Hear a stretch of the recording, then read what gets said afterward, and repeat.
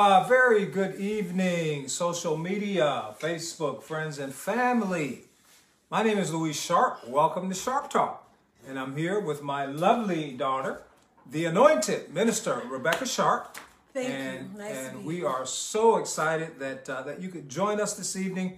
It's always such a blessing for us to be with our Facebook friends and family. And you know, it's in moments like these with all of the vitriol and unrest socially going on in our country and throughout the nation that we hope that this time will really shine a light on all of the wonderful things, all of the exciting things that God is doing here on earth. And I just want to welcome my magnificent, beautiful, anointed daughter, Minister Rebecca Sharp, to the show. First and foremost, thank you for just all of those overwhelming compliments. I really appreciate the warm welcome to Sharp Talk. And of course, I echo your sentiments. Very grateful to be in your presence and to be coming before our Facebook friends and family.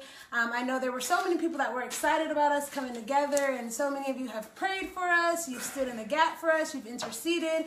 So we would not be here today without the prayers of the righteous availing much. So just want to thank you all for continuing to stand by us and our family. And speaking of family, Dad, I know you and I have shared many stages. We have ministered together in various capacities. However, this is our first time officially going live in a more, regimented capacity, if you will. He was really concerned that I had a script earlier.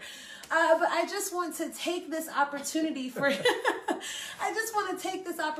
you to share a little bit about your story, because not everybody knows, perhaps on my page at least, the presence of profound greatness that I get the opportunity to share this live with. So please, divulge and let everyone know all the great things that you've done. Please. You know, I think, Rebecca, you might have missed your calling. You should have been a comedian. She's got jokes this evening. Let me tell you about greatness. I know one who's great, who came down and died on the cross. They raised him high and stretched him wide for the sins of all humanity.